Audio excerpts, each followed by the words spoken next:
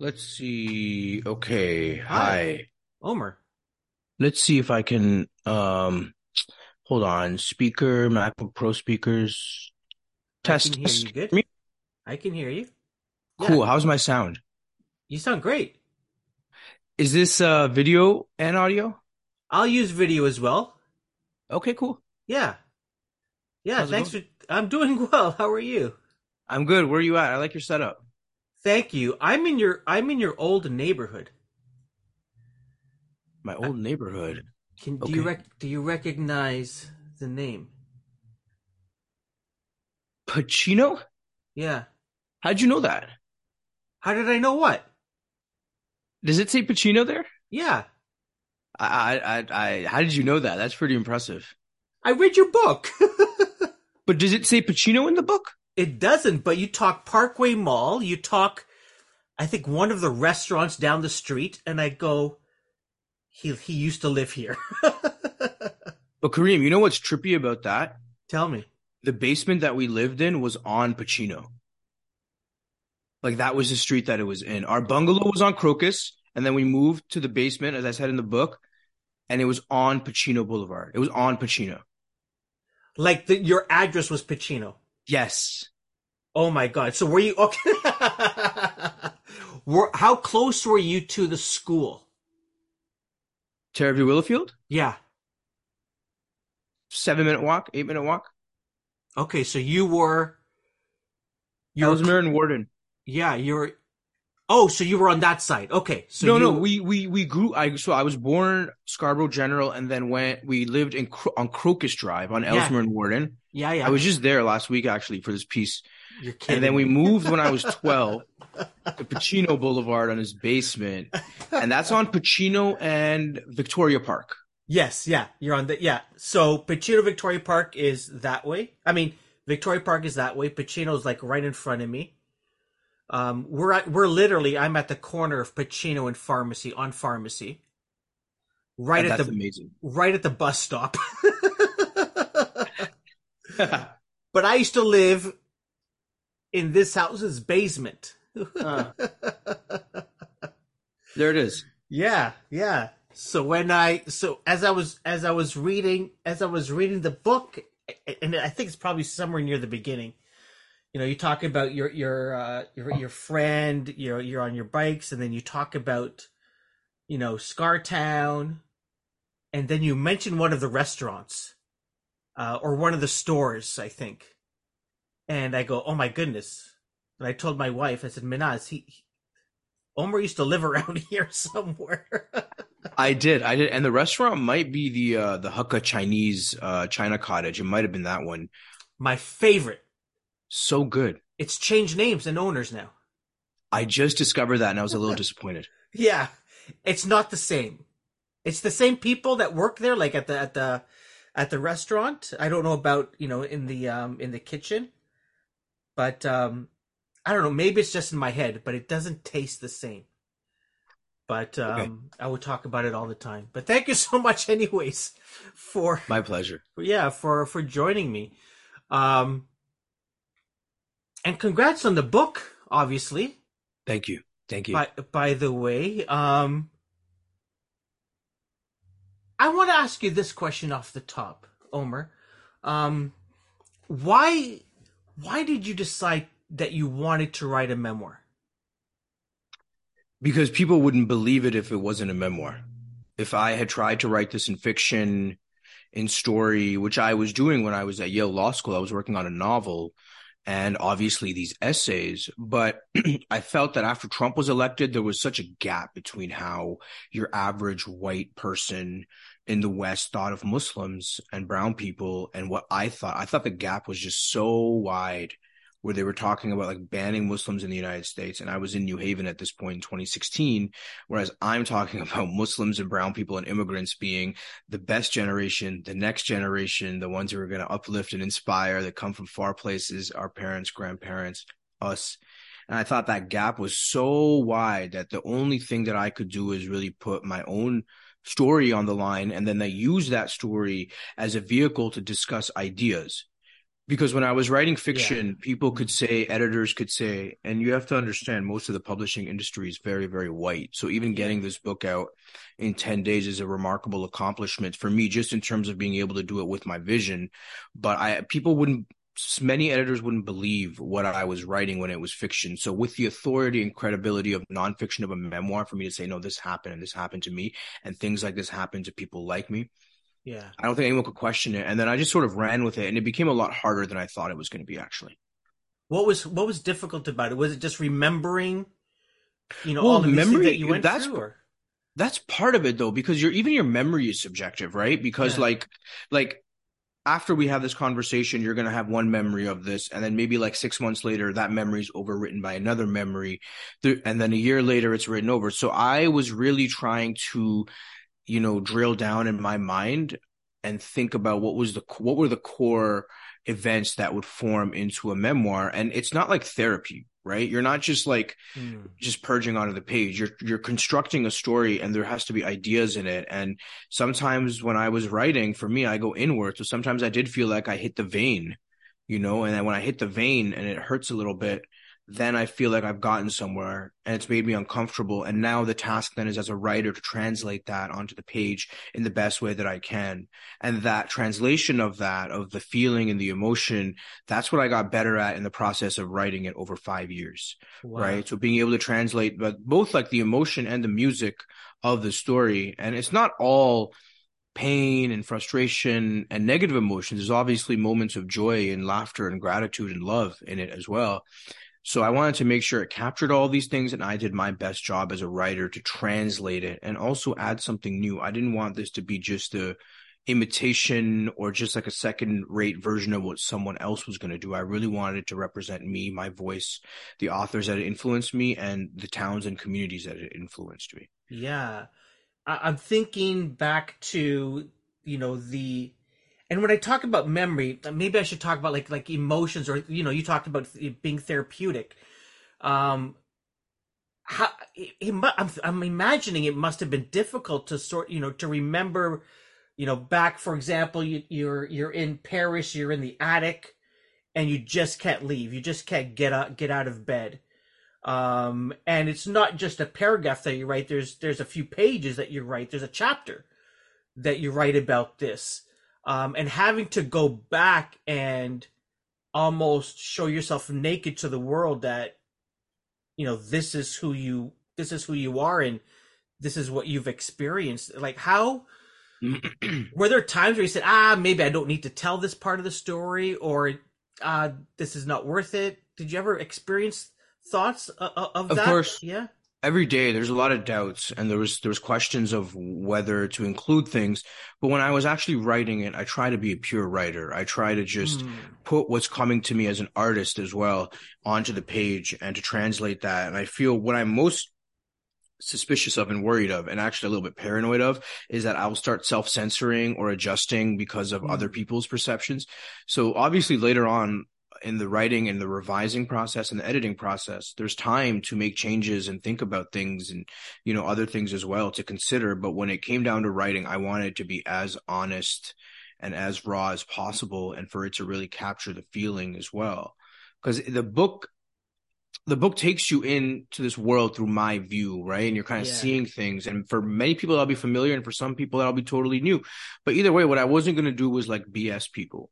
What I wasn't going to do Hmm. was like downplay things that might have been worse or exaggerate things or do this. I really tried to hold myself accountable and maintain the artistic integrity of the book itself.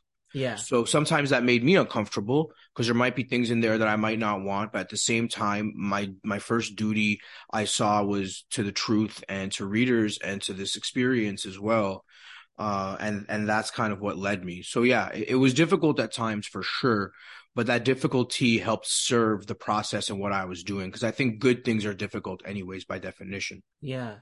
There's a lot of, I'll call them battles. There's a lot of battles in the book, mostly with yourself, and I don't know if that's the right way to phrase it, but you talk about, and the battles come as you succeed, right? There's like, I'll give you an example of mine. There was a time not too long ago where travel was, forget it.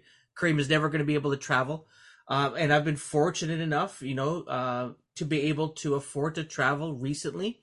And when I find myself in another country, I go, wow, never in a million years would I ever thought I'd be able to, travel to Eastern Europe, for example. Um, and in your case, you find yourself in Israel, and you start the book off in Israel, um, and someone who would come from Scarborough and what you had faced would find themselves in Israel, going, "Wow, who would have thought a kid, from the suburbs would have made it here?"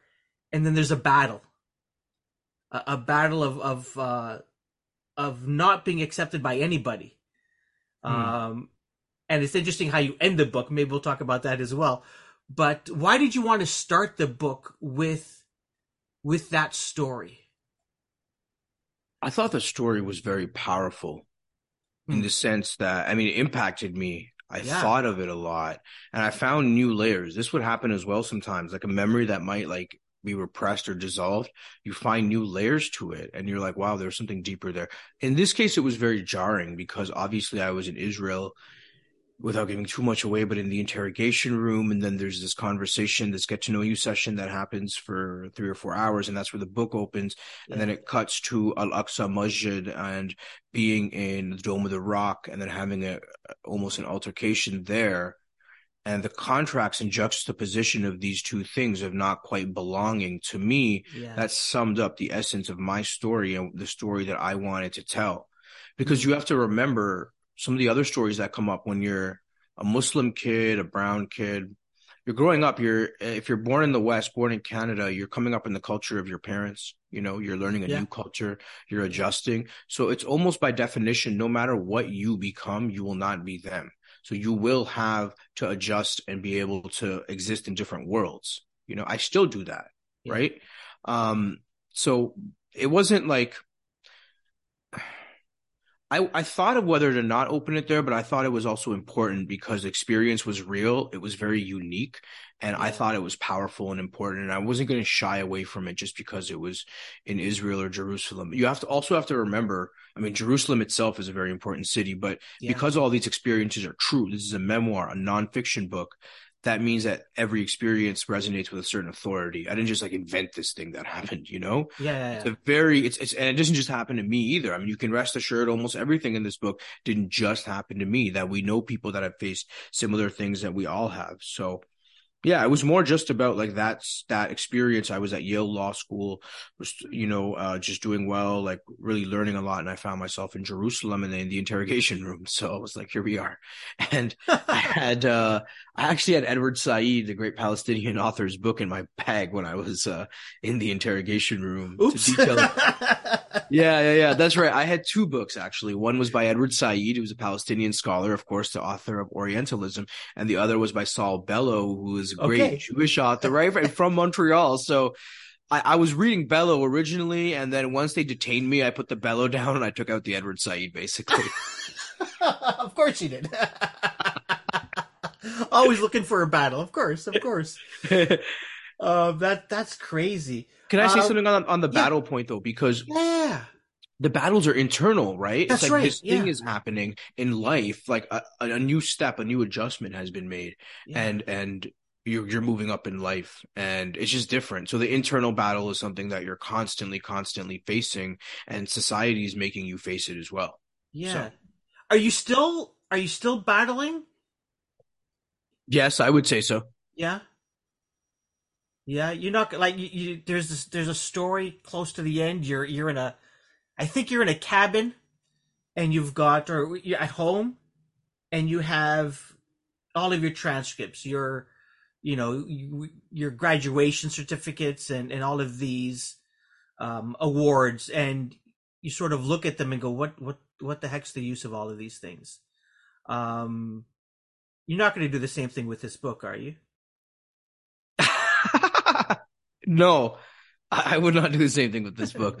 But, I really had to reflect on what was the value of some of these credentials Yeah. You know, what was the value of them? Obviously, I wanted them. I worked hard for them. They're Yeah. very, very difficult to get. And, you know, I think like it's kind of difficult for me to explain or even talk about that scene unless people understand what comes before it. So I don't Okay. want to touch on that, but I'll just Sure. say Sure. that like as we grow older, I definitely reflect on what was the value of the meritocracy of the credential. I mean, brown Yeah. parents all obviously pushing kids towards excellence. In my case, I just felt like I kind of came out of nowhere and just like had this motivation and just charged for it. But I'm both proud of the credentials still, like to this Yeah. day, like I'm still glad about them. And at the same time, I've moved past them entirely. Like I don't wake up one day and being like, oh, I went to Yale. You know, it's more because it was, and by the way, the privilege was always about what do you do with it? It was Yes. never about Okay. for me to become like a rich investment banker and corporate lawyer and just disappear and get like a nice house. I mean, that was there, but I was just driven by something else, maybe because I had nothing to lose, Yeah. right? If you're like born super privileged and you have a lot more to lose. So I felt like I had nothing to lose and I really wanted to pursue my own thing. And that was this kind of foreign policy law writing thing. And, yeah, so. So in your story, in your memoir, there it almost is like a switch that goes off. And we talked about memory a little bit, so maybe this memory I've it switched with another story in your book. But you see Barack Obama, and Hmm. I can't remember if it's when he gets elected or when he's giving a talk at the Democratic National Convention, the election before. But there's almost like a switch that goes off where you go from just another kid that I might walk by the streets here in Scarborough to Omer's going to do something with his life. And you just start devouring knowledge and reading like crazy. Was it literally a switch that went off for you? Yeah, I mean, this is another thing where people are like, well, I don't believe that it happened that way. And I'm like, I don't know what to tell you. Yeah. You know, maybe it is a cliche, but I'm sitting here talking to you right now with the vocabulary that I do, Yeah. with the credentials that I do, and with the book out, like telling you that That's that moment amazing. changed my life. You know, it's just like Yeah. maybe we get so caught up in like fake versions of that that when it actually happens, I mean, the configuration of events was so unique, right? 2007, the US was down in Iraq. We see Bush, Muslim communities always talking about Bush, Iraq, Afghanistan. And then I'm kind of aimless and frankly hopeless. And then just see this thing. And it was just like a shock, you know? Yeah. And look at the power of image and of an idea.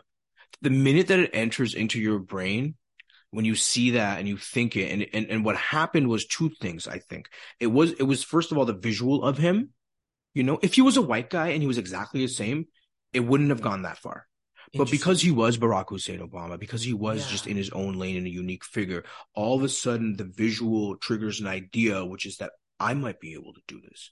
Yeah. That's different than seeing like, you know, I don't know, Bill Clinton with someone with an inspiring story just on the screen as well. Yeah. So, and all of a sudden everything changes. So I am that kid walking down the street in Scarborough. The Yeah. only thing that's different now is that I've got a flame and a fire burning inside of me. That's And, amazing. and that's how it started. And it's That's still going. I haven't yeah. lost it, but that's the thing. I haven't lost it. I'm just as hungry to learn and read today Yeah. as I was in that moment. And that's phenomenal. I remember years ago before he came on the before he was a Marvel superhero speaking with Simu Liu. Um and even back then when he was just on a CBC show, he talked about representation and he goes, it matters, it's important. I want to, get to the highest level so that, kids that look like me that don't see people like me on the big screens, you know, see me and then one day go, I'm going to do that too. By the way, something else about him, Yeah. it wasn't seeing an entertainer. It wasn't seeing like the heroes that we had before were largely entertainers and athletes, right? Kobe Okay. Bryant, Vince Carter, Yeah. of Yeah. course, and musicians. For the most part, people who were basically paid to entertain. Sure. And Obama was something different. He was running for president. There's nothing you can say about that. He's like running for president, right? He's there. You see him talking, and he was just so beyond excellent of what we had seen since that point. I mean, who would we seen at that point? Al Gore, George W. Bush, Bob Dole, Bill Clinton. I mean, Ronald Reagan. I mean, with all due respect to them, for the most part, except for Bill Clinton, most of those dudes were very mediocre. And it was because of that they were white guys from power that they were able to, like, if Reagan was black, this should be like an SNL series if Reagan was black, because they just got away with so much flagrantly illegal shit. Okay, I was reading last night about how the Reagan administration was funding the Iranian Ayatollahs. I mean, selling them weapons after the Iranian Revolution, right? And Yeah. just things like that. But Obama was embodied excellence. He spoke very well. He'd gone to Harvard Law School. He had a story of being from the outside, and that's what really resonated with me. And of course, like, just something about the name Hussein. Something about the name. There was just something about the name, There was just something about the name where I was like, damn. First of all, the name is very familiar because Barak in Urdu is Barkat, right? Which is blessing. Yeah. Hussein is a very, very common name among all Muslims, Yeah. Arabs, South Asians. And then Obama just sounded like a unique kind of ethnic name to me. Like could have been one of my friends' names, right? It was the radical familiarity of seeing someone who looked like me, but he was on TV on CNN talking about running for president. I think that just like made the sparks in my brain go off. So that's just amazing. There's so many stories I would love to talk to you about, but I'm gonna recognize what time it is. So a couple of quick questions. Sure. Brown Boy is your first book. Yeah. What's your next book? My next book is what I'm working on right now. Okay. Are you gonna Google it? You're not gonna find anything. I'm not Googling. No, no. I'm okay. just, Okay. Cool. Yeah. No, my next book I'm working on is a historical project on the re-rise rather of fascism in the West. So it's a very different book than Brown Boy. I almost again don't want to talk about it too much, but it is going to be a pretty comprehensive historical literary work that's going to be pretty fast paced, and I think will both start a lot of conversations as well as just end some conversations as well. That's amazing. There's a scene in your book where I think it's during the pandemic, and you're maybe it's not, but you're in a bookstore, and you constantly go to this one bookstore, and maybe it's in Paris. Maybe I'm getting my. It's in Paris, a Shakespeare Company. Yes. And you go there and you feel, yes, this is right after this episode that we talked about earlier from the attic. And you go there and you feel comfort there. And so I want to ask you, because I've never thought of a bookstore that way, the way you described it. I've only seen that sort of bookstore in movies. What's your favorite bookstore? Is that your favorite bookstore? I feel like it would be tough for me to answer this, and I would also get in trouble because I don't want to pick one bookstore over the other, but I'll give you some of my favorites. I like Shakespeare and Company. Yeah. Obviously, Type Books and Queen. I mean, in Toronto, Toronto needs a better independent bookstore game, but for economic reasons, but McNally Jackson in New York and the Strand, obviously Porter Square Books, Harvard Bookstore, the Coop. But I want to say for me, when I was growing up, like, after I had my enlightenment moment, the bookstore was really both a safe space, a training ground, a place where, I mean, you think of what it is. It's just like the best books around you, and they're fresh and you can like take anything off. Actually, my favorite bookstore, I do have an answer for you because it no longer exists anymore. Oh, no. It was the Chapters in Mississauga, Ontario. On, what was it on? It was on Rathburn. And it was like it was right by where Sport Check is now, across the street from Square One, and then they moved it into Square One as an Indigo because our family's out there right now. That's where we live, right? Okay. But so that place closed down. I used to spend a lot of time there. I used to browse the bookstore. They used to have a 24-hour Starbucks, and I just missed some of those days where I was just younger and learning a lot, walking through the bookstore and imagining, like, again, like, maybe one day I'll write something, like maybe. But for now, I'm just so happy to be here and to learn. That's amazing. And now I'm talking to you with this guy coming out, in 10 days. So we're coming around full circle, and here we are, It's going to be exciting. We'll see what happens. I'm really proud of it. 10 It's, days and that's it's a it. great So, it's a great book. I really enjoyed reading it. What are you reading right now, Omar?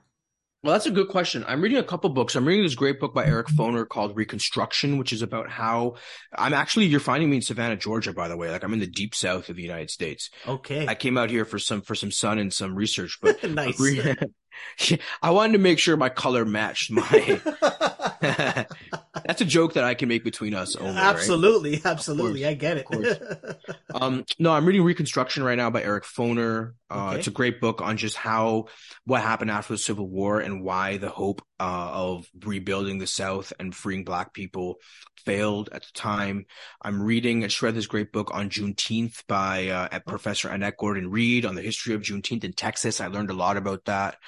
And I also got Mehdi Hassan's book on deck, Winning Every Argument. Mehdi Hassan just put out a book.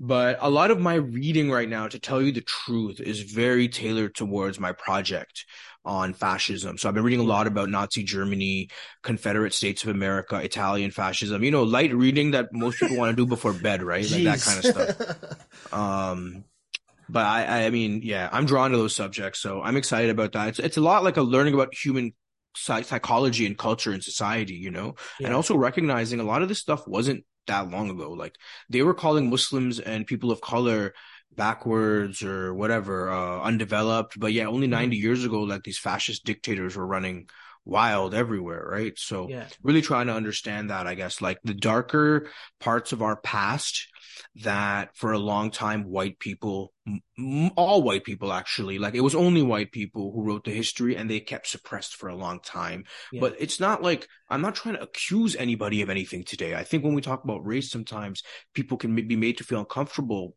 which perhaps sometimes they should. But this second, what I'm researching is really about bringing the facts to light and bringing it all together. Yeah. So, Well, you yeah. listen. I don't want to end it off here, but you just triggered something. I'm gonna, I guess, ask your permission. I think it's in your book or maybe on your blog where you talk about racism isn't just a feeling. And it was fascinating. This one paragraph that you wrote where you talk about what happens to your body and Yeah. that people who face racism actually die earlier. You know, Yeah. that's just and so my question to you is, I want to type that out and throw it on my Instagram because that I found it. Oh my God, this is Yeah. you know It's true. Yeah. I would appreciate that because that's not that well known because we think of racism as hurt feelings, right? But a lot yeah of the research shows that when you continually face slights and racially based, because you can't change anything about that, when you continually face that and you face heightened levels of cortisol and stress, your cells begin to age faster as a response. So in fact, people who are often very gifted from underserved communities end up having worse health outcomes than people who just stayed in the community, right? And why is that? Because they've had to exert an enormous amount of oh effort wow at a cellular level, at a stress level to overcompensate for the ideologies of white supremacy and racism. And that actually depletes even the more privilege they get. People like me, we can go to Harvard, Yale, we can do all this thing, but our cells age faster, frankly, and it has negative impact on health outcomes, which if you're already brown or black, the health outcomes are already yeah worse. The treatment in hospitals is already worse. So I would appreciate that, Kareem, because yeah I think as much as we talk about race like and racism, let's get down into the material, actual consequences of mm, people, in their body and in their societies. So yeah. Omar, listen, I wish you the best of health. thank you. Um, Same. and thank you. And listen, congrats on the book. Uh, Amazing.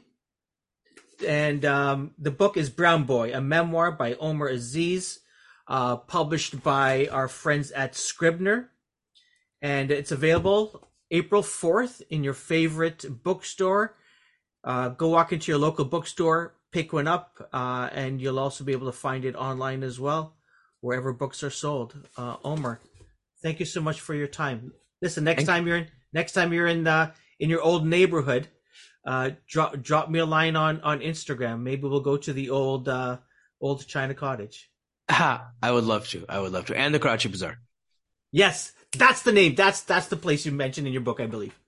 That's Karachi right. That's Bazaar. right. That's in your book. By the way, the new Karachi Bazaar is closed. The old Karachi Bazaar now has a for rent sign on. It's an end of an era, Yeah. unfortunately, but maybe I will one day open a Karachi Bazaar in There you go. Scarborough, and maybe that's what this will amount to. Thank you so much. Absolute. I really appreciate it. April 4th, Brown Boy comes out, and yeah, I really hope your listeners, read it, buy it. I think it was written for us and for our people. So Yeah. let's get it. Thank you very much. Awesome. Thank you. Have the amazing weekend. Cheers. You too. Bye.